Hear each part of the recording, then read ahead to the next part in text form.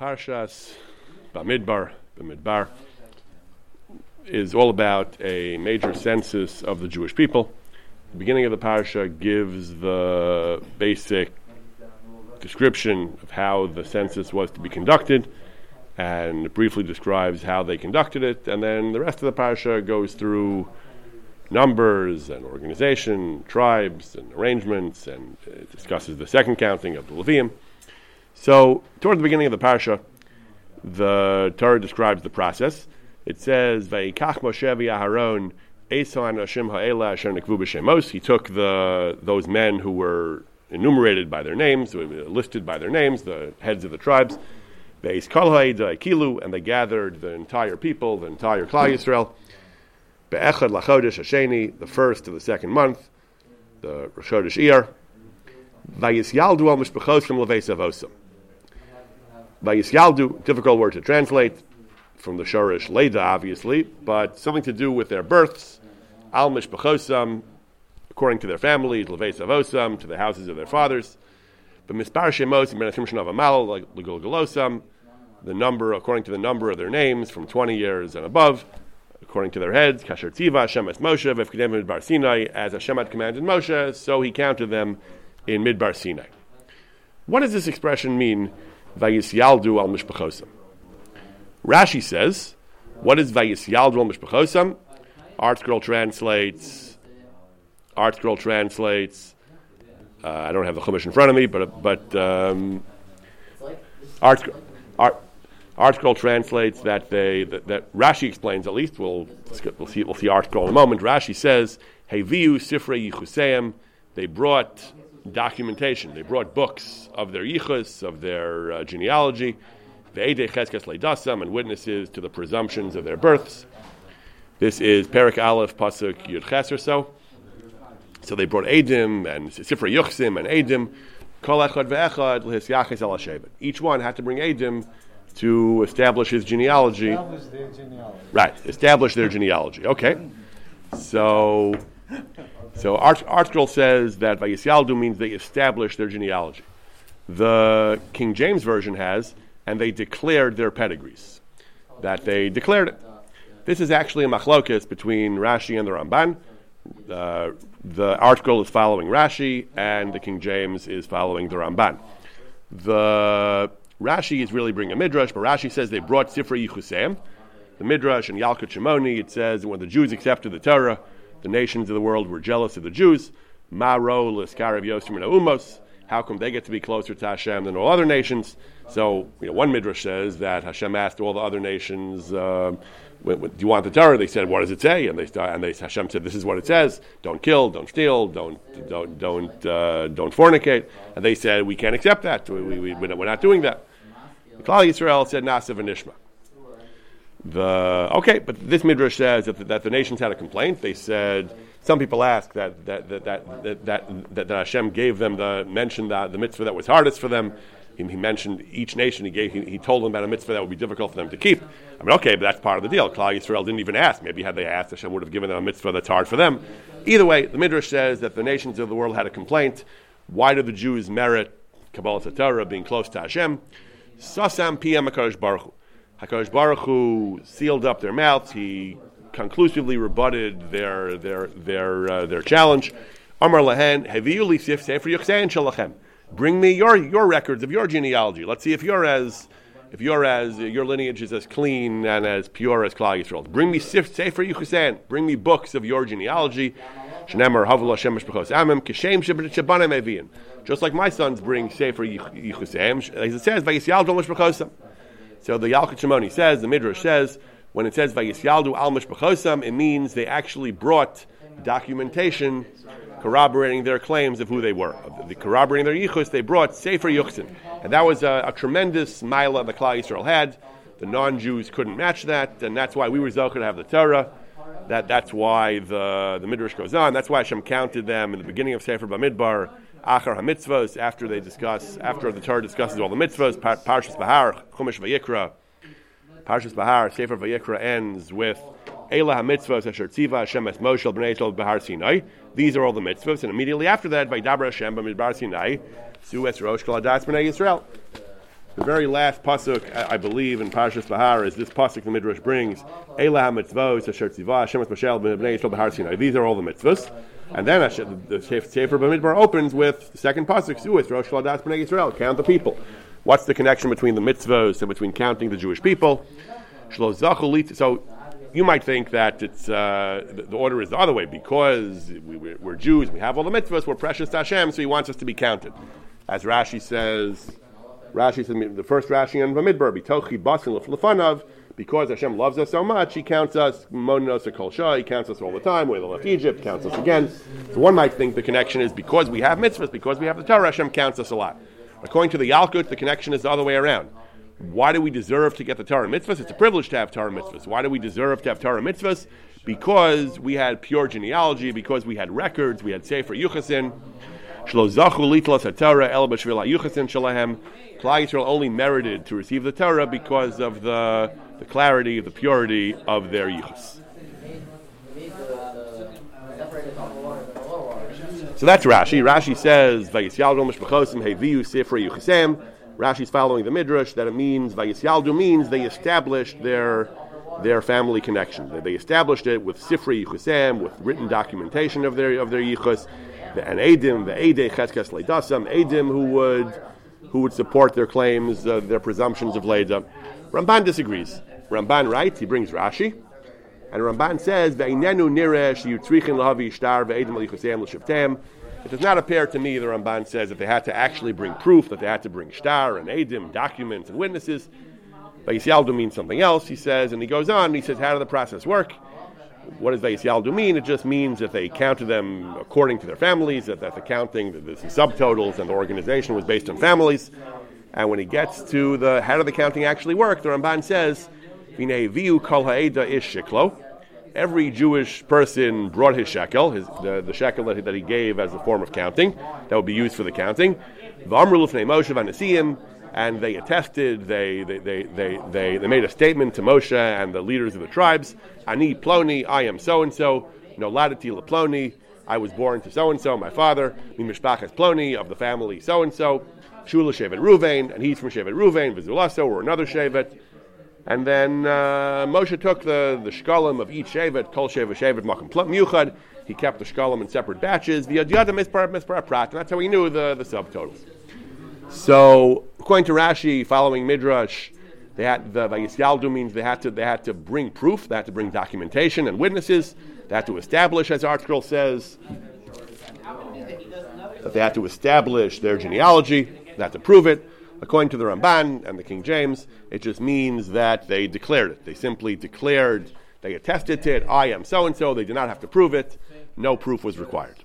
The Lavush, in his super commentary to Rashi, in the Lavush Ha'ora, he brings Rashi, doesn't bring the Ramban, but he brings Rashi, and he says, he's a super commentary on Rashi, and he explains Rashi, he says, they didn't just rely on everyone's unsupported assertion of whose family he was from. That's not how they did it. A person can't just say, Ani mi mishpacha zu mi shevet zu, which is what the Ramban says is exactly what they did, but the Lavush says, that's not what happened. That doesn't make sense, he says. Vadei lav kol kamine de kalechad lomar kach blaraya. Certainly, people had no credibility to just make such unsupported claims. Ein zesvara, it's just not plausible, he says.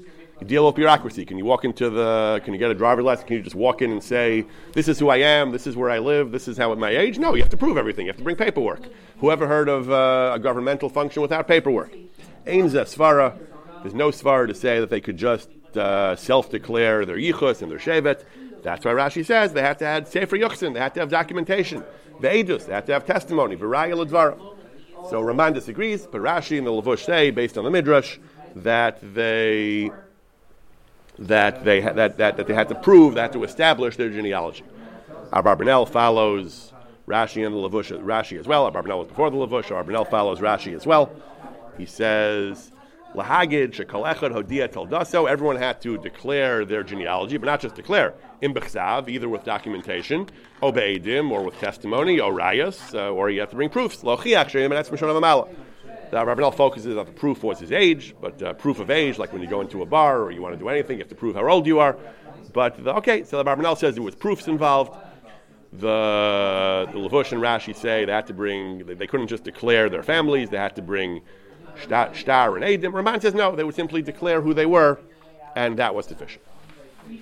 This concept of a Sefer Yuchasin, of a written document that would serve as formal proof of their genealogy, this concept appears in the beginning of Sefer Ezra. Sefer Ezra describes the return of the Jewish people from Golus Bavel to Eretz Yisrael, to Yerushalayim, after the 70 years of Golus Bavel and the rebuilding of the Beis HaMikdash. So at the beginning of the Sefer, it lists all kinds of people who came back. It lists the totals, the numbers, the families, the names of people who returned from Bavel to Eretz Yisrael. Among these people who were Kohanim, it says, B'nei HaKohanim, B'nei Chavia, B'nei HaKotz, B'nei Barzilai, Asher Lakim B'nei Barzilai Hagilad, Yisha V'Ikari Al Shmam. There were certain families of Kohanim. Eile, these people, it says, these Kohanim, Bikshu Chsavam HaMesyachasim, they tried to produce their documentation of their yichus. V'lonim so, they could not find them, they could not produce them. Vayigalu min HaKahuna. And therefore, they were polluted, they were rejected from kahuna because they could not produce the appropriate documentation certifying their kahuna. They were rejected from kahuna, and the pasuk goes on. It says, "Vayomer Hater Shasa Lehem." Hater Shasa told them. Hater Shasa is identified by Chazal as Nehemiah. I'm not sure what the Christians think Hater Shasa is. The King James translates it as "and the Tirshatha." It's a title, I guess. The Tirshatha, the king, the officer, somebody. So Vayomer Hater Shasa, Nehemiah said to them, according to Chazal, one of the leaders of the Jewish people, Asher Lo Yochel Kodesh HaKadoshim. What does it mean? It was burned from Kahuna. They could not eat Kodesh HaKadoshim.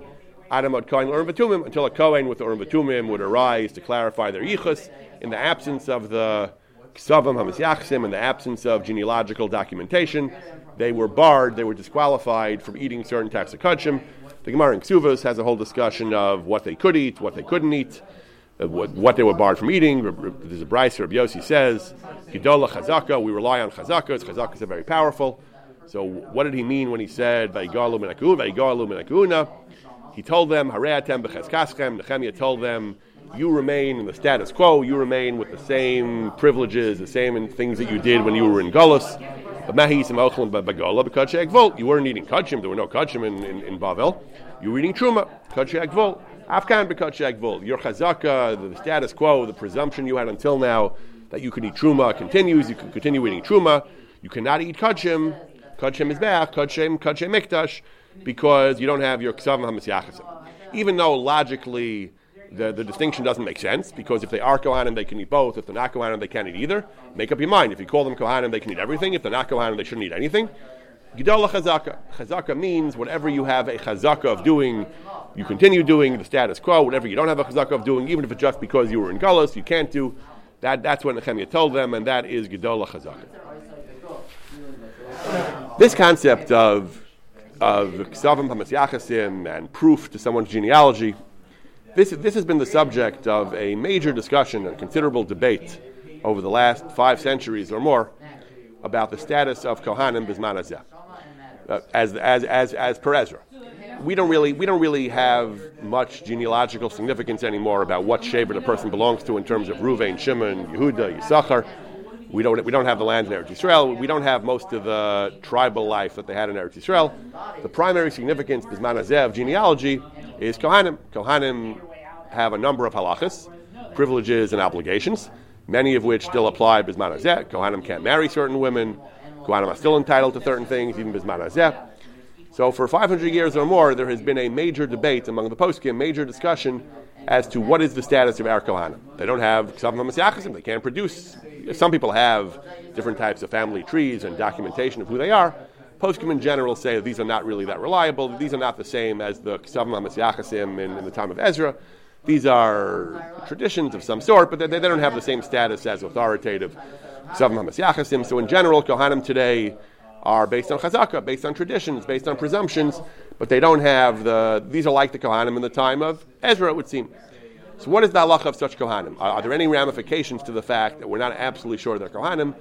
This has been the subject of considerable debate for the last 400 or 500 years. The discussion actually begins before that. It begins in a tshuva of the Rivash, curious tshuva of the Rivash. The Rivash says a Yehudi, a Jew, Hilel Kohen Echad Va'avosav, he cursed, he excoriated a certain Kohen and his ancestors, Klolos Nimratzos, vile curses, B'fnei Ha'am, and there was a movement to punish him even more so than we would punish a normal person who insulted somebody else, because the victim was a Kohen. And in halacha, we don't really find a clear basis for that the punishment for insulting or calling somebody names is more serious for a Kohen. But he says the basis seems to have been, the thought process was that in this land, the land where the Sheila came from, the Jews conduct themselves in most of their affairs as per Islamic custom. And there's an Islamic rule that if someone insults Karov Nevi'im, someone related to the Prophet, then he's punished very, very severely. And the Jews say we should apply that in our religion. Mutatis mutandis to somebody who insults a Kohen, Makal a Kohen, who's Mizera Aaron. Aaron was a very distinguished person. But just as the Muslims punish those who insult people from the family of the Prophet, particularly severely, we should punish people who insult Kohanim, who are from the family of Aaron a Kohen, severely. Yes, so the question is, what about B'chuk Seim Lo Telechu? You're not supposed to follow the ways of the Goyim. So one of the famous tshuvos on the topic of Chukas HaGoyim is actually another tshuva of the Rivash, where he was asked about a custom to visit the cemetery during the Shiva, which was not a Jewish custom, but he says that was an Islamic custom. And the Rivash actually says that it's okay. He says that this is the tshuva we mentioned, we alluded to a few weeks ago, that in Chukas HaGoyim, the Rivash is one of the major Rishonim who said that Chukas HaGoyim only prohibits chukim that are superstitious or illogical or pagan, but a non-Jewish custom that makes sense, that's rational, is not prohibited. Then the Rivash may have held the same thing over here. He brings sources from the whole point of his tshuva is he brings sources from Armasara as well, that it's important to show respect to Kohanim. And he said, since it's a mitzvah saying in Torah to honor Kohanim and to show them respect more than ordinary people, then obviously the converse is true as well, that if someone insults a Kohen in the Jewish Masorah as well, it makes sense that he should be punished more severely than someone who insults an ordinary person. Even though we paskin the Vayish B'dvarim is patur, normally if you insult an ordinary person, it's a terrible avera, but there's no civil or criminal liability. But the Vayish Kohen, we should come down harder on him. We should maybe not actually fine him, but we should apply heavy pressure on him to apologize and settle with him to make it up to him. He goes on discussing this general idea about the need to show honor to Kohanim. However, he says that a Kohen who's not doesn't keep Torah mitzvahs properly forfeits his privileges. And he says, and Kolshkein Kohanim Shebederenu, certainly contemporary Kohanim, the Rivash was in the 14th century, certainly contemporary Kohanim, She'ein Lehem Ksav Hayachas, as in the time of Ezra, they don't have genealogical records, Elam Pnei Cheskasan, like the Gemara in Ksuvas, Gedola Cheskasan, Noagu Hayom Likra Rishon B'Taras Kohen. We give them the first Aliyah as a chazaka, but they don't have proof. And he says that much we do. But therefore, he says that we don't punish the person as severely for insulting a contemporary Kohen, because I'm not sure exactly what the connection is between a Kohen who's not over Hashem correctly and a Kohen who doesn't have a good yichus. One of them is a choice he made not to respect Hashem properly. One of them is just a lack of authority of his yichus. But I'll call upon him. The Rivash has this one line where he says he casts some doubt on the veracity of the traditions of Kahuna. And halacha l'maisa, he says that's a reason why we wouldn't have to be as strict about someone who punishes him. Certainly doesn't say you're allowed to be rude to him. You can't even be rude to a regular Yisrael. But in terms of how strict the punishment is going to be, even though mitzad echad he says yes, in principle in halacha we would punish somebody, we would be very strict with someone who insults a kohen. Not as much today because we don't have such reliable traditions about who's a kohen. And this idea that we don't have such reliable traditions of kahuna was picked up in other halachic contexts by several important 16th century achronim. The most important and controversial one is a tshuva of the Marashtam. Marashtam is Rabbi Shmuel di Medina, who was one of the Gedolei Hadar of the Ottoman Empire at that time, of the Sfardim. He was a Rav in Salonika, in Irvaim B'Yisrael, a great city of Torah scholarship. He was asked about a Kohen marrying a woman who a Kohen is not allowed to marry. A Kohen is not allowed to marry a Grusha, a divorcee, a Chalala. Certain women he can't marry. One of the women he can't marry is a Shvuya. If a woman was seized and held in captivity by the Gentiles, by non-Jews. We suspect that she may have been defiled by the non-Jews. We don't know. We don't have proof. But midrabanan, there's a concern that she was abused by a non-Jew, and therefore and if she was, that would make her psul l'kahuna. So Chazal instituted that a shvuya cannot marry a kohen. So the Marashdam's case was there was a shvuya, and there was a certain form of testimony that she was left alone. The Gemara in Ksuvos discusses at length what types of testimony are acceptable or not. There was a certain testimony which wasn't entirely reliable, that testified that she was okay. Had it been good testimony, that would be the end of the story. But the testimony wasn't totally satisfactory. So the question was, can the Kohen marry this woman? So he says he allowed it, and he said, I have the Rivash. The Rivash writes that the Ar Kohanim are not Vadai Kohanim, even though they get the first Aliyah, that's only a minhag. Since they don't have Sefer Yachas, they're not Kohanim Vadai, they're only Suffolk. Therefore, he says, since the Isser of Shvuya is Drabanan, Midaraisa, we don't know anything happened, Midaraisa, we don't have to be Choshesh. The entire Isser of Shvuya of a woman who is captive is only an Isser Drabanan. So we're only going to prohibit her to a Kohen Vadai. Once the Kohen is a Suffolk anyway, as per the Rivash, we can be Mekil on a Shvuya, because Suffolk Drabanan Lakula, he's only a Suffolk Kohen, the Isser is only Rabbinic, Suffolk Drabanan Lakula. Furthermore, he says we have a Sfek Sveka. Maybe he's a Kohen, maybe he's not. Maybe this Shvuya is permitted to a Kohen, maybe she's not permitted. That's a Sfek Sveka. So again, building on the Marashdam that Ar Kohanim are not Kohanim Vadai, he has two lines of argument, two closely related lines of argument to allow a Shvuya, at least in his case, to marry a Kohen. First of all, because of Suffolk Drabanan, Shvuya is Drabanan, and the Kohen is a Suffolk. Second, because of Sfek Sveka, the Shvuya is a Suffolk, and the Kohen is a Suffolk, so we have a Sfek Sveka. A tremendous leniency. We'll discuss the controversy about this ruling soon. A tremendous leniency from the Marashdam, one of the Gedolei Hadar at that time, to allow a Kohen to marry someone, Bizman Hazeh, who he really isn't allowed to marry, Mikra Adin, because he's only a Suffolk Kohen, and therefore we're more lenient. The Yefei Mara, Rabbi Shmuel Yafa Ashkenazi. Rabbi Shmuel Yafa Ashkenazi was a great Achron of the 16th century. He wrote a famous commentary on Midrash Rabbah, called Yefei Toar, and he also wrote a commentary on the Yerushalmi, called Yefei Mara. So, regarding the Marashdam's leniency, he was not happy at all. He writes that Ein l'shum kohen lahakel b'shum safek iser kahuna. No kohen can be mekil on bizman hazeh can be mekil on any safek involving an iser kahuna. Once he's machzik himself like a kohen, once he conducts himself like a kohen, l'chumra he has to treat himself as a kohen. He has to be noeg kol dinei chomer kahuna. When it comes to chumras, he says he absolutely, not like the Marashdam, he must conduct himself according to all the chumras of kohanim. I have to write this, he says, because I saw Misharatza Lilma Medivrei Harivash.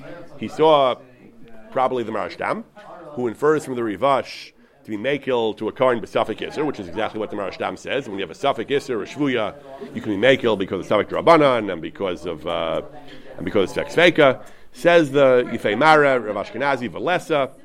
He says the Rivash himself was machmer on a Kohen. Another tshuva, the Rivash was machmer for a Kohen who wanted to marry a Grusha. Absolutely not, he says. Again, Grusha is deraisa, but he said the Rivash is very machmer. He says, but again, even though he wouldn't let him marry a Grusha, if he really held that Kohanim Bizman Hazeh are Sfeikus, he wouldn't have forced him to divorce her. After the fact, the Yefei Mara argues he would have let him stay married. It would be a Safek Drabanan. It's again, I'm not sure why I'm not sure why he calls it a Safek Drabanan. It's a Safek Deraisa. Grusha is Deraisa, so I'm not sure why he calls it a Safek Drabanan. It would be one Safek on a Deraisa, even with the Evan. I'm not sure I follow his logic here, but he says the Rivash himself elsewhere were strict about Kohanim, and he does not agree with the Marashdam. He says l'chumra, a Kohen who conducted himself as a Kohen up till now must continue to adhere to all the stringencies of Kohanim. However, he does agree, based on the Rivash, to a certain halachic nafkamina. He says, the Yerushalmi says, "Hamishtamesh bekuna mal." You're not allowed to have a Kohen serve you. It's like Me'ilah. Me'ilah means trespass. It's a form of infringing on Hektish, infringing on things which are Kodesh. Achan, we're learning now in my Yeshua share, Achan was Moel B'Cherem. He trespassed against the Cherem of Yericho. Yerushalmi says, "Hamishtamesh bekuna mal." Kahuna is the Chelek Hashem. If someone uses a Kohen, asks a Kohen to serve him for his personal needs, he's being Moel in Kohanim. Says Yefei Mara, we're not nizar in this today. People ask Kohanim to do things. People do ask Kohanim to do things. It's a common shal people have today. Can you ask a Kohen to pass you, to do a favor for you, to do an errand for you? In his time already, 500 years ago, people were not nizar. Yesh lamed aleim schus. We can be malamed schus on this lenient custom because we don't have Kohen miyuchas vaday. Many Kohanim are mezuyafim, as per the Rivash, regarding Mishabiza Kohen. So the Yifei Mara accepts the Rivash as an explanation for why we, Yisraelim, are not makbid to treat Kohanim with the utmost respect, the special treatment that they're supposed to have Mikra Din. However, l'chumra for the Kohanim themselves, he's absolutely not willing to grant any leniencies for the Kohanim. He rejects the Marashtam. That's the position of the Yifei Mara. He accepts the Rivash, just like the Rivash said, we're not as strict with someone who insults a Kohen. He's willing to say we don't have to abide by this rule of the Yushalmi and Mashtamash b'Kohen Mal. But when it comes to Chumras of Kohanim, that he's not willing to accept the Marashtam. That he feels there's no basis for leniency. We have to be very strict. He presumably means even for a Shvuya, Drabanan. If he's referring to the Marashtam, that's the Yifei Mara. A third early Achron, who also uses the Rivash as a basis for Kula, is the Magen Avram on Orach Chaim. Magen Avram has a Shachal Bataria very similar to that of the Yifei Mara. He doesn't discuss the Yisurei Kuna here, but he says, the Gemara says, one of the privileges of a Kohen, Lital Manayafa Rishon, a Kohen Kodem. Kohen goes first. At a Suda, he gets the first choice of the dish. He's supposed to have precedence over he's supposed to be the first one, first choice, first one served. The best one, he gets the best portion. Says the Magen Avram, echoing the Yifei Mara, Tzarachin, Lamein Nizar Nachshav Lachtim Kohen L'chal. People are not always makbid. When it comes to Birchas Hamazon, even Birchas Hamazon, sometimes people actually honor the Kohen. More often than not, they just say Bereshus HaKohanim without actually bothering to offer the Kohen Birchas Hamazon. We don't do it. The one time we really we really give Kohanim the precedence is when it comes to Kriyas HaTorah. And that, the Gemara says, in addition to just a question of kavod, it's also that they shouldn't quarrel, the leisi l'ntuye. But in general, many of the other aspects of kavod kuhuna, we don't do bisman hazeh. The early Achronim tell us. Yifei Mara says we're not makbid on emish damshin b'kohen, and the Magen Avram says we're not makbid that the Kohen should get first choice. Why not? Says the Magen Avram, tzarachian. He says you should be makbid to mitzvah daraisa b'kinashto. I think. Maybe the reason is because we're not Baki. We don't have so much confidence that we really know who's a Kohen. Same idea as the Marashtam and the Yifei Mara, all based on the Rivash, and therefore we don't have enough confidence, and therefore we don't grant the Kohen these privileges.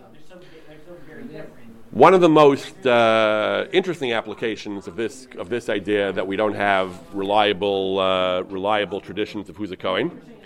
It appears in a tshuva of Rabbi Yaakov Emden, as well as an apocryphal story about the Gaon of Vilna, regarding Pidyon Ben. Rabbi Yaakov Emden writes in a tshuva, he says that Kohanim, he says, often return the money of Pidyon Ben to the father. I don't think they generally do Bisman Hazeh. I think Bisman Hazeh, the Kohen keeps it. But in his time, it was very common for the Kohen to return it. Harbe Kohanim. Rav Yaakov Emden agrees that's a good idea, but Tovi Yashar to do that. Even though poskim say a Kohen generally shouldn't do that, he says that's referring to a Kohen miyuchas. But Kohanei Chazaka, our Kohanim, whose the reliability of whose genealogy is shaky, is not so reliable. Even though l'chumra, he says we treat them as Kohanim for everything. He says, but and we do Pidyon B'charim, we do Pidyon Ben with them. We make a bracha even. But he says lahakel not to be lenient. To take the father's money, who says he's entitled to them? Might be Gezel, he says. Right, so you might think that it's true that in general, when it comes to Pidyon, we often say you're not mechuyev to pay if it's a suffix, but if he does pay, once he does pay, then the father can't get it back. So l'chatchila, maybe there's an argument to be made that the father cannot pay the money if it's really a suffix, but right, it's a good question. If the father only gives it to be yotze the mitzvah, should he have the right to demand it back or not? Rav Emden is not entirely clear how far he's willing to go with this. He says that the Kohen has no right to take it with his weak chazaka. I virtually say, I'm on the verge of saying, he says, the Medina tzrichin lahachzer. He almost says that Medina they have to give it back. And certainly, even if you don't go so far, he says every Kohen should be choshesh for Gezel, Shemei and a Kohen. Again, it's not so clear why he's so worried about Gezel. The halacha is that if somebody is muchzik in money and someone else has a claim, even if it's a suffix, you're allowed to keep the money. And generally the post can say, even if the Mishur said din, even if you want to do the right thing, you don't have an obligation to pay the other guy. Maybe he's stealing if he doesn't give it back to you. I mean, who said that your gezel is worse than his gezel? Generally the halacha is, anytime somebody is muksuk, we don't tell him if you want to be frum, you should pay anyway. Generally the halacha is, Matzvel Varaya allows you to keep the money and sleep soundly with a good conscience. Okay. Yaakov Emden here, for some reason, is I don't think he means it's even less than a suffix, but for some reason he thinks that because the Kohanim are not so reliable, they shouldn't keep the money. Maybe even Mikra Din, they have to give it back. Certainly the right thing to do is to give back the money. He says, furthermore, he says, a father who does Pidyon Ben should do Pidyon Ben multiple times, multiple Kohanim, because maybe he'll get lucky and get a Kohen who is Miyuchas. He can't have confidence in any given Kohen. He says he should, and similarly, a Ben Kohen Esor Leviah, the son of a Kohen Esor Leviah, that's me. I never had a Pidyon Ben because my mother is a Bas Levi. According to Yaakov Emden, Yesh Liftoso, I should have been nifter. I should do it myself. It's like any other Suffolk Daraisi, he says. The one person he says shouldn't do it misafek is the son of a Kohen. A Kohen himself shouldn't do a Pidyon Ben on his son, because that might lead him to be makel in his own kahuna, and then he might be makel in Nisurim, and that he shouldn't do. I'm not sure why giving back the money for Pidyon Ben, because maybe he's not a Kohen, also might cause him to be makel in his own kahuna, but actually being posed to his own son would create doubts in his mind that he's really a Kohen. That he shouldn't do. But in general, who would he give the money to? Another Kohen. I mean, why is it any better than him? Suffix. It's a suffix. Maybe he's a Kohen, and maybe you're not. It's like a spec maybe. Maybe he is a Kohen, maybe you're not a Kohen. Yeah. Okay. I'll call upon Rabbi Yaakov Emden says that a father should be posed to his son multiple times. A father whose wife was a Levi should be posed to his son multiple times. A son whose mother is a Bas Kohen or Levi should be posed to, should be. He doesn't say beferish that a Levi should. I'm assuming he means a Levi should. He says a Kohenes or Leviah they should be posed to her son. A Ben Kohen should not. I'm not sure about a Ben Levi. I'm assuming a Ben Levi should. All these people should, he says, because the suffix daraisi should be choshesh to try to get Pidyon Ben done, as to assure yourself to make yourself as confident as possible, or to increase the likelihood that you did Pidyon Ben. This is obviously not the minhag. However, there is an apocryphal story that the Vilna Gaon did this. There are actually at least 3 different versions of the story, but there are 3 different versions of a story that the Vilna Gaon, as an adult, was posed to himself. In one account of the story, in Aliyos El Sefer Aliyos, there's no first-hand account from the Gaon himself. There are various second-hand works that recount such traditions. In the Sefer Aliyos Eliyahu, he says that the Gaon was posed to himself, and the reason given in one sefer, either perhaps in the Ma'aser Rav or one of the Sfarim says the reason was because he had a disagreement with his father about the proper way to be posed. I think it was about the value of the pidyon and how much it should be, but he had some halachic disagreement with his father about the proper way to be posed. So he wanted to do it in accordance with his shita, so he's posed himself again, one time, presumably as an adult. Nothing to do with Yichusei Kahuna, he just had a different shita about the proper way to do Pidyon Ben. However, Anisha Mati, the author of the Aliyah Eliyahu, says, I heard a different reason. I heard that the Gaon was concerned with Yichusei Kahuna B'zman Hazeh, like Rabbi Yaakov Emden, that he didn't have confidence that whoever his father used was actually a Kohen. According to this version, he was posed himself many times, from many Kohanim. He kept being posed himself over and over. Ubeprat, he says, he heard a version of the story that he was posed himself from a certain distinguished Kohen, Rabbi Meir Kohen Rappaport. He gives the yichus of this person a little bit, because the kahuna of this Rappaport was muchzakin from Yichusei Kahuna, and he was related. He says his ancestors also came from this family. They had a ksav yichus of the kahuna of Rappaport on a klaf, Osios Mushavos with golden letters, out of Ezra Cohen. It went all the way back to Ezra Cohen. Unfortunately, it was lost in a fire. V'nisraf v'sreifas beso. Okay, this is B'Shem Radal. I'm not exactly sure we're speaking here, but there were traditions that the Gaon was posed to himself as an adult. According to one version, it was because he had some pickpoke with the way his father was posed to him. But according to another tradition, it's because he didn't fully rely. He didn't agree with the way. He had an issue with the Yichusei Kahuna. And then until he found, according to one story, a certain Rappaport family, a certain Rappaport Kohen, he wasn't convinced of the reliability of the yichus of the other Kohanim he had met. Moshe Sternbach, contemporary authority, he brings these versions of the story, and he brings in a third version of the story. He says there's a Mesora Acheres, that he was medactic to be poded himself in Hamburg. He was via a Kohen who was a grandson of Rav Naftali Kohen, Bal Smichas Chachamim, another distinguished Kohen from the early Achronim who had a Ktav Yichus until Eli Kohen, Eli the Kohen Gadol in the time of Shmuel Hanavi. Okay. So Rav Moshe Sternbach then goes on and says, even if you have a Ktav Yachas, that we know your actual genealogy, he says he still thinks that you shouldn't have so much confidence in it, because what about the mothers? Even if the Ksav tells you who your parents are, if any of your maternal ancestors turned out to be Pasal Lakuna, she had been captured or molested or something like that, then the children are Chalalim. So it doesn't even help if people talk about the Kohen gene. You can establish a paternal lineage or something like that. It doesn't necessarily matter, because even if we were to accept that factually a person is a Ben Achar Ben, descendant of Aaron, if anything went wrong with one of his mothers, even though Kahuna is passed down through the father, but if at any point a Kohen marries, if at any point a Kohen has a child with a woman who's Psula the Kahuna, the children are tainted as well. So Ksav Yichus can't even prove that really, he says. Okay. I'll call upon him. So Pidina Ben, another area where some Achronim, Yaakov Emden, and the Gaon, according to some accounts, felt that the concerns about the reliability of our Kohanim are great enough without the authentic Ksav Yachas, that a person should be put himself multiple times. According to some versions of the story, the Gaon eventually did find Kohanim who he felt had a very good Ksav Yachas. Other poskim, I think, say Bisman Azan, none of our Ksav Yachas are really authenticated and reliable. I don't have an exact source for that, but my impression is that some poskim say there's no such thing. Just because someone has a document, we don't really know that it's been verified and authenticated. And no Kohanim today are considered Kohanei Vada.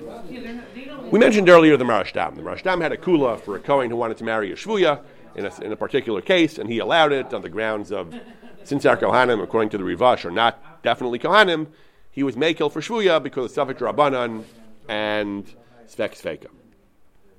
A little bit later, a generation or two later, there was a tremendous controversy about a case that arose in Venice. There was a man named Rabbi Yaakov Cohen Shalom, who was a Cohen. He had been conducting himself along with his father and his brothers as a Cohen. He used to do Nesiyas Kapayim. He used to be called up as a Cohen. Then he decided he signed his letters as Cohen. Today we use the name Cohen to mean a family name. Not all Cohens are Cohens. But back then, apparently if you signed Cohen, it generally meant you were a Cohen. And this Rabbi Yaakov Cohen decided he wanted to marry a certain woman, an elderly, rich divorcee. Grusha Zakena Ashira. They told him you can't do that, you're a Cohen. He said, okay, I'm not a Cohen. It's not true. I wasn't a Cohen. Why did he, what was his explanation? Why did he say he was a Kohen all those years if he really wasn't? So he said he just wanted the covered, he wanted he wanted the honor and the glory of being a Kohen. He denied he was ever really a Kohen. On the other hand, it looks pretty suspicious. It really looks like he's repudiating his kuna now, he's renouncing his kuna now because he wants to marry this rich woman. So this was a very controversial case in Sephardic Turkey around 400 years ago.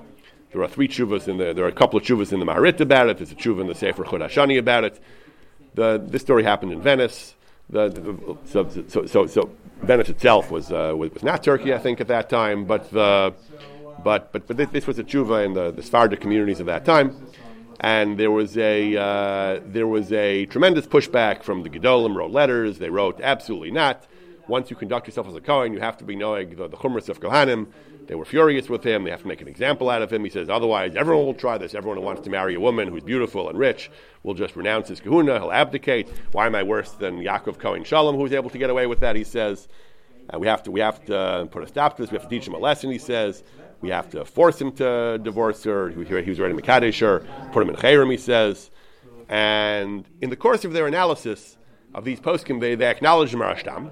They acknowledged that the Marashtam was lenient with regard to a Kohen marrying a woman who, if we were sure he's a Kohen, we wouldn't be allowed to marry. But since Kohanim today are not really definite Kohanim, we're more lenient. But they said, no, that has nothing to do with this. They said, he was Mekil by a Shvuya, which is Drabanan, and there were Sveikas over there, Svek Sveika. Our case is a Grusha Daraisa. There's no Sveikas involved. He's a Kohen, she's a Grusha. What's there to talk about? That's Daraisa. There's no Svek Sveika. The end of the story, they said. Even the Marashtam would never say such a thing in our case. That's what the various poskim who we have their tshuvas all said. In the tshuvas Chod Hashani, at the end of the tshuva, he says, I saw that one of the poskim brought the Marashtam. He said Dvarim Tamur. Even the Marashtam is Tamur. He says to say the Ar Kohanim are treated any differently, kind of like the Femara said, Ar Kohanim L'chumra treated like bona fide Kohanim. There's no leniency because they don't have Kisvei Yachas. And in general, the poskim in this case were quite strict. However, that's because she was actually a grusha. What do we do in general if there are other mitigating circumstances? What do we do if the woman the Kohen wants to marry is only asura to him and drabanan?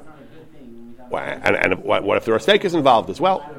So the Shvus Yaakov, Rabbi Yaakov Reisher from the Gedolei HaPoskim in Ashkenaz, also several hundred years ago, the Shvus Yaakov was lenient. The Shvus Yaakov talked about a case, again, a Kohen had a chazaka for a long time, to be called to the Torah Rishon, to be Teduchin, and now he married a woman, and it turned out the woman had chalitza. Somehow that hadn't turned up when he married her, but now they learned of this fact that she had previously had chalitza from an earlier yavam. She had been a widow and had received chalitza. A chalutza can't marry a kohen. It's only drabanan. We pass in chalutza is drabanan, not deraisa, but she's asura to him. So the question was, can we force him to divorce her? What should we do now? He's already married to her. What do we do? Says the Marashtam, l'chara, it's an open and shut case that he has to divorce her if she's a chalutza. A Kohen can't stay married to a chalutza. However, he said, he brings these tshuvas that were also machmer on the Yaakov Kohen Shalom of Venice, who wanted to marry the grusha. But in all those tshuvas, he says, they bring the tshuvas of the Marashtam, who was mekil for a shvuya. And the poskim said that but that was by a shvuya, by a sekseka, savik rabbanan, not by a grusha. Okay, says the Shvus Yaakov, I'll accept that we can't be mekil on a grusha. Our case is a chalutza. Chalutza is only drabanan. Chalutza drabanan ein lahachmer lias kofin. We're not going to force him to divorce her because our kohanim are not vada kohanim. He doesn't say he would allow it lechatchila, but he repeatedly says to force him to divorce her, we're not going to do that. Avar v'nasa ein tzarich lahotzi. We're not kofim to divorce her. Maybe we don't even have to force him to divorce her. So he says the early poskim, as machmer as they were for grusha, seem to concede that they'd be mekel for a shvuya, and the same thing should apply to chalutzi. He says, and that's the tshuva of the Shvus Yaakov, that we don't force him to divorce her. Fine. Other Achronim were much stricter. Other Achronim did not like this. Other Achronim did not like this kula. Did not want to be mekel at all for kohanes manenu. The Knesset Yecheskel has a tshuva about a woman who was a suffix. It wasn't clear if she was psula. He says aser, even though he says that there are some tshuvos and some rabbanim who are mekel because our kohanim are considered kohanei suffix. Chasli lomar kain. Poskim have rejected this view. He says to these tshuvos nishtaka darav lo nomar. You don't want to be motzi laz and all the yichus of kahuna. If we say that all of our b'chorim don't have the status of peduyim, he says kidin Torah. Al yehi chelki imayim. I want nothing to do with this. He says chas v'shalom. I don't even want to go along with this. He says, and furthermore, he says even if in the time of Ezra there were doubts that had crept in, but Ezra clarified everything. Ezra investigated them, and the kahuna that we preserve from then on. He says from then on the yichus is more reliable. One of the other Akronim says a svara that Bisman Hazeh it's better because Bisman Hazeh nobody has kisvei yichus. He says that the Bisman Hazeh nobody has kisvei yichus. He says that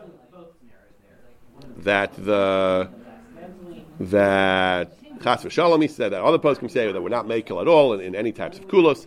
I forget who says this far, but I think somebody says this far that today they're considered even kohanei vade to a certain extent. I'll call upon him. Many Achronim completely reject this idea that there are any kulos bisman hazeh. He says the Chikrelei, for example, quote harav mekom amunach, but ein safek kohanes manenu or kohanei vade. Even for Isser Drabanan, we're kofin lahotzi. And the Shvus Yaakov himself acknowledged that the Shulchan Aruch talks about being kofin lahotzi on an Isser Drabanan. The Shvus Yaakov said that there is a rivash in the Shulchan Aruch who say that we're kofin to divorce even for a Drabanan. Apparently, good. The Shvus Yaakov says that's talking about kohanei vade. And in their time, maybe there still were some kohanei vade, but kohanei chazaka, kohanei safek like bisman hazeh, and it's drabanan. We will not. He held they will not force him to divorce. Other Achronim disagreed. The Zichron Yosef also came out that the Shvus Yaakov, the Zichron Yosef said that even the Marashtam was makel for Shvuya, but not for Chalutza. Even though they're both Drabanan, Shvuya is an additional level of Drabanan. It's only a Safek in the first place. Chalutza is Vadais, even according to the Marashtam. There's no Kula, and even in the Marashtam's case, there was some kind of testimony, which was an additional factor for leniency. He wasn't makel on a simple Drabanan. The Birkei Yosef says the Shvus Yaakov is rejected. Chikr Lev we mentioned. The Yeshuas Yaakov says that Kohanes Manenu maybe can make it like the Marashtam, he says, but the Marashtam is rejected. Look in the other poskim, and other poskim as well. Other poskim as well were machmer. Meretz Chayes has a tshuva about a Kohen who wanted to go to medical school, a Kohen who wanted to study anatomy using cadavers or people who were nearly dead. And he says, even though there are some kulos of the Marashtam, however, he says, many achronim, there are achronim who said for a chalutza we're not going to be motzi like the Shvus Yaakov. He says he says that even though there are some leniencies, nevertheless he says that the might other achronim say we can't be machalek, and again he's fairly machmer. He's fairly machmer, as many achronim are. The Divrei Chaim, he says the chas v'shalom to say this, to be lenient. Divrei Chaim's case was about a grusha. It's chas v'shalom to be lenient. We have to be machmer, and we're not samach on that at all. One final case where this question of the Yichusei Kahuna came up was in a really interesting context, and that was in the proposal by Ritzi Hirsch Kalischer to reinstate the temple service in contemporary times. Ritzi Hirsch Kalischer was a fascinating figure of the 19th century. He was a student of Rabbi Akiva Eiger, great Talmud Chacham in his own right, and he devoted a big chunk of his life to out of love of Eretz Yisrael, to proposals, to an attempt to encourage Jews to move to Eretz Yisrael. He was one of the intellectual, spiritual architects of the modern Aliyah to Eretz Yisrael. And he wrote extensively lahalacha, arguing that we're able to bring karbanos bizman hazeh. He argued that makriven al pishein bayis, you don't need the temple to bring karbanos. He argued that we can bring karbanos before Mashiach comes. He argued that hashkafically that's the way the Geula is going to take place, is going to unfold, with the mikdash and the karbanos occurring before Mashiach, before the final Geula. But he argued, as a matter of halacha, he argued that it is practical, halacha l'maisa, to bring karbanos bizman hazeh. He corresponded with a number of the Gedolim of his time, including his great Rebbe, Rabbi Akiva Eiger, as well as the Chasim Sofer. And they had a lively discussion as to whether indeed this is correct, that there is no halachic impediment to bring karbanos bizman hazeh. They raised the other Acharonim raised numerous different objections, which were debated. Rabbi Akiva Eiger himself was not happy with this proposal. He felt that there were insurmountable halachic obstacles, technical obstacles. He doesn't really engage in the hashkafa. He talks about the technical halachic issues. And one of the key ones Rabbi Akiva Eiger discusses at length is the question of Yichusei Kahuna. We don't have reliable Kohanim, he says. So how can we bring, he says, the Rashtam already said that even to be Mekel, we're Choshesh, our Kohanim are not reliable. Certainly to be Machmer, we can't allow a Kohen to do the Avodah. If he's not you don't need a Beit HaMikdash, but you do need Kohanim. If a non-Kohen is Oved, that's a major Avera. So if we're not convinced our Kohanim are Kohanim, how could we possibly allow them to do the Avodah? And even, he says, all the Achronim, the Chud Hashani, even all those Achronim who were Docha the Marashtam, or were Cholik on the Marashtam, and say, no, our Kohanim are Vadai, we treat them as 100% Kohanim, that's all the Chumrah, he says, that not to be lenient with them, to make them be Machmer. If you say you're a Kohen, you have to treat yourself as a Kohen, that we do. To give them all the Chumras of Kohanim, we do. But the privileges, the leniencies of Kohanim, similar chiluk to what we saw in the Marash Yafeh. He says he brings the Marash Yafeh. This is the same idea. He says we're not making any kulos. He rejects the Marash Dam. But we safek. We don't give them the privileges of Kohanim. We don't let them do the avodah. That we do. But to give them the leniencies of Kohanim, he says right. We don't give them the privileges of Kohanim. He says that we're going to do. But to be safek, but to be makel on isurim, that we can't do that. He says the chumrah we have to treat them as Kohanim. He's not going to have misa. Right. It's an aveira and a chiyamisa. Right. So it's like you never make or you put him You're saying Chamir Sekanta Meisuri. You're actually putting his life in spiritual danger as well. Okay. To jump off the cliff and kill yeah, okay. But besides that, it's also an Isser. Rick is focusing on the Isser. You're focusing on the Misa B'dei Shemayim, but he's focusing on the Isser involved. Yeah, okay. It's a good point also. So Rick Veger, therefore, was adamantly opposed to this proposal, largely on the grounds that since we don't have confidence in our Kohanim, even though that since we don't have confidence in our Kohanim, he says that to be makil, to allow them things that would be asr for zarim, that we don't do. We only follow their chazaka l'chumra, not l'kula, and therefore Rick Veger said we can't bring karbanos because we don't have reliable Kohanim. Now the Chasam Sofer, however, disagreed. The Chasam Sofer did not. The Chasam Sofer actually felt apparently that there was no insurmountable objection to bring karbanos b'zman hazeh. He felt that it was a moot point because politically it was not feasible. He says realistically, you're never going to get permission from the Caliph of Jerusalem. He's a captain gadol. He's a religious fanatic that nobody can enter there if he's not from their religion, not a Muslim. That's where they have a mosque, he says, and they say that Ibn Shasiya is there. Nobody who's not Muslim is allowed to go there. So practically, he says this is not going to happen. But lahalacha, he says, Rick Veger's arguments about Yichusei Kahuna, he says, and other arguments, not a problem, he says. Yichusei Kahuna, no problem at all. He says, why can't he bring karbanos based on Kohanim Chazaka? He says that even though he said some poskim say that even though there are poskim who say that he acknowledges that there are poskim who say that we don't allow, like Rick Veger, that we don't allow the Kohen to do things to be makil. We don't let him eat truma or challah b'zman hazeh, even when there's no issue of tumah. We wouldn't allow him to eat truma or challah. Kohen Katan, who doesn't have Tumas Balkari, in certain cases would be allowed to eat Truma, but some folks can say he shouldn't because we're not convinced of the Yichusei Kuna. And Magen Avram brings this issue that even if Tumah is not an issue, they can't eat Truma today because they don't have the proper Yichus. In Ezra's time, they said that they had a Chazakah, they could eat Truma of Kodesh Gvul, so they kept eating Truma. We don't even have a Chazakah for that. Misafik or Machmer, some many poskim said, not to eat Truma good, the Chasam Sofer said. But Avoda is actually more lenient.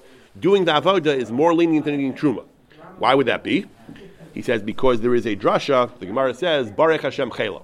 In Vizos Bracha, Moshe told Shevet Levi, Baruch Hashem Chelo, Hashem shall bless his efforts.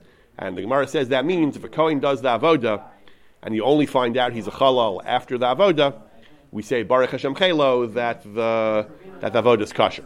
Says the Chasam Sofer, that's a unique kula in the laws of Avoda. As long as a Kohen does the Avoda in good faith, even if it turns out, Klabashmaya Galia, that his avodah is not valid, even if kamishmaya and nischalala, the carbon's kosher anyway, and therefore he says we don't have to be worried. I don't know about the isser involved, but Chasam Sofer feels that that's a reason to allow him to be oved lechatchila because of the special bracha of Baruch Hashem Chelo. I believe some object to the Chasam Sofer. That's only if he's a Kohen and he's a Chalal. If you're Choshish, he's not a Kohen at all. The bracha was to Shevet Levi. Even if it turns out you're a Chalal, the avodah is kosher. But if he's not a Kohen, he's not Shevet Levi at all, maybe. Then who said he has the bracha? Okay, I'll call upon him. Halacha l'maisa, the Chasam Sofer felt that because of this, his interesting cheshbon of Baruch Hashem Chelo, that the question of Yichusei Kahuna, even if we're machmer in other cases that a Kohen shouldn't be makil on anything because of his Kahuna, nevertheless, when it comes to avoda, that there's a unique leniency of Baruch Hashem Chelo. The Tzitz Eliezer, regarding the question of going on to the Har Bayis Bechlal, says that we shouldn't put too much stock in this Chasam Sofer. It wasn't really Negei L'maisa because the whole thing was academic, because he took for granted it was out of the question whatever happened because of the religious zealousness of the Muslims, so he wasn't really writing Halacha L'maisa. Oh, the chiluk I just made between someone who's a Kohen and a Chol, not a Kohen at all, Chasam Sofer himself goes on and acknowledges this. He says, Alpha Gav D'yesh Lidchos, only if he's a Vadai Kohen, Safik Chalala, his mother was a Grusha or something, then we has Baruch Hashem Chelo. But if he's not a Kohen at all, then maybe there's no Baruch Hashem Chelo. He says no. He says that even according to those the whole concern we have with Yichus today, we're not actually concerned with lineage. He says what we're really concerned with is, like Schoenberg says, we're concerned with in all the shmad and xeris and turmoil and violence, a woman may have been raped. That's the concern. But to be concerned that the Kohen's not the father at all, Rov Bilas Achar Abal, we're always allowed to presume his father is who he says he is. We're not just Choshish people made up stories and said they were Kohanim. Therefore, the Chasam Sofer Shita is we have confidence in the genealogy. The only real doubt we have is that a psul of Chalalas crept in, an impurity of Chalalas crept in. For that we have Baruch Hashem Chelo, he says, and therefore a Kohen doing the avoda is not actually an issue. a modern Kohen. Again, not everyone agreed. Rick Weger disagreed. There was considerable discussion about this. But here also, the Chasam Sofer actually felt, unlike Rick Weger, the Chasam Sofer felt that a Kohen Chazaka, a Kohen Bizman Hazeh, could do the avoda. Although Rick Weger, his great colleague, Rick Weger felt that a Kohen Bizman Hazeh should not do the avoda because, like the Marash Yafa, even if we say that a Kohen is only a Safek and therefore doesn't have the privileges of a Kohen, but because we say even though we're machmer that a Kohen has to treat himself as a vadai and adhere to all the Yisurim of Kuna, not like the Marashtam, nevertheless, when it comes Safek the other way, when it comes to being lenient based on his Kuna, that we say L'maisi is only a Safek, and therefore Rick Weger's position is that he should not do the avodah.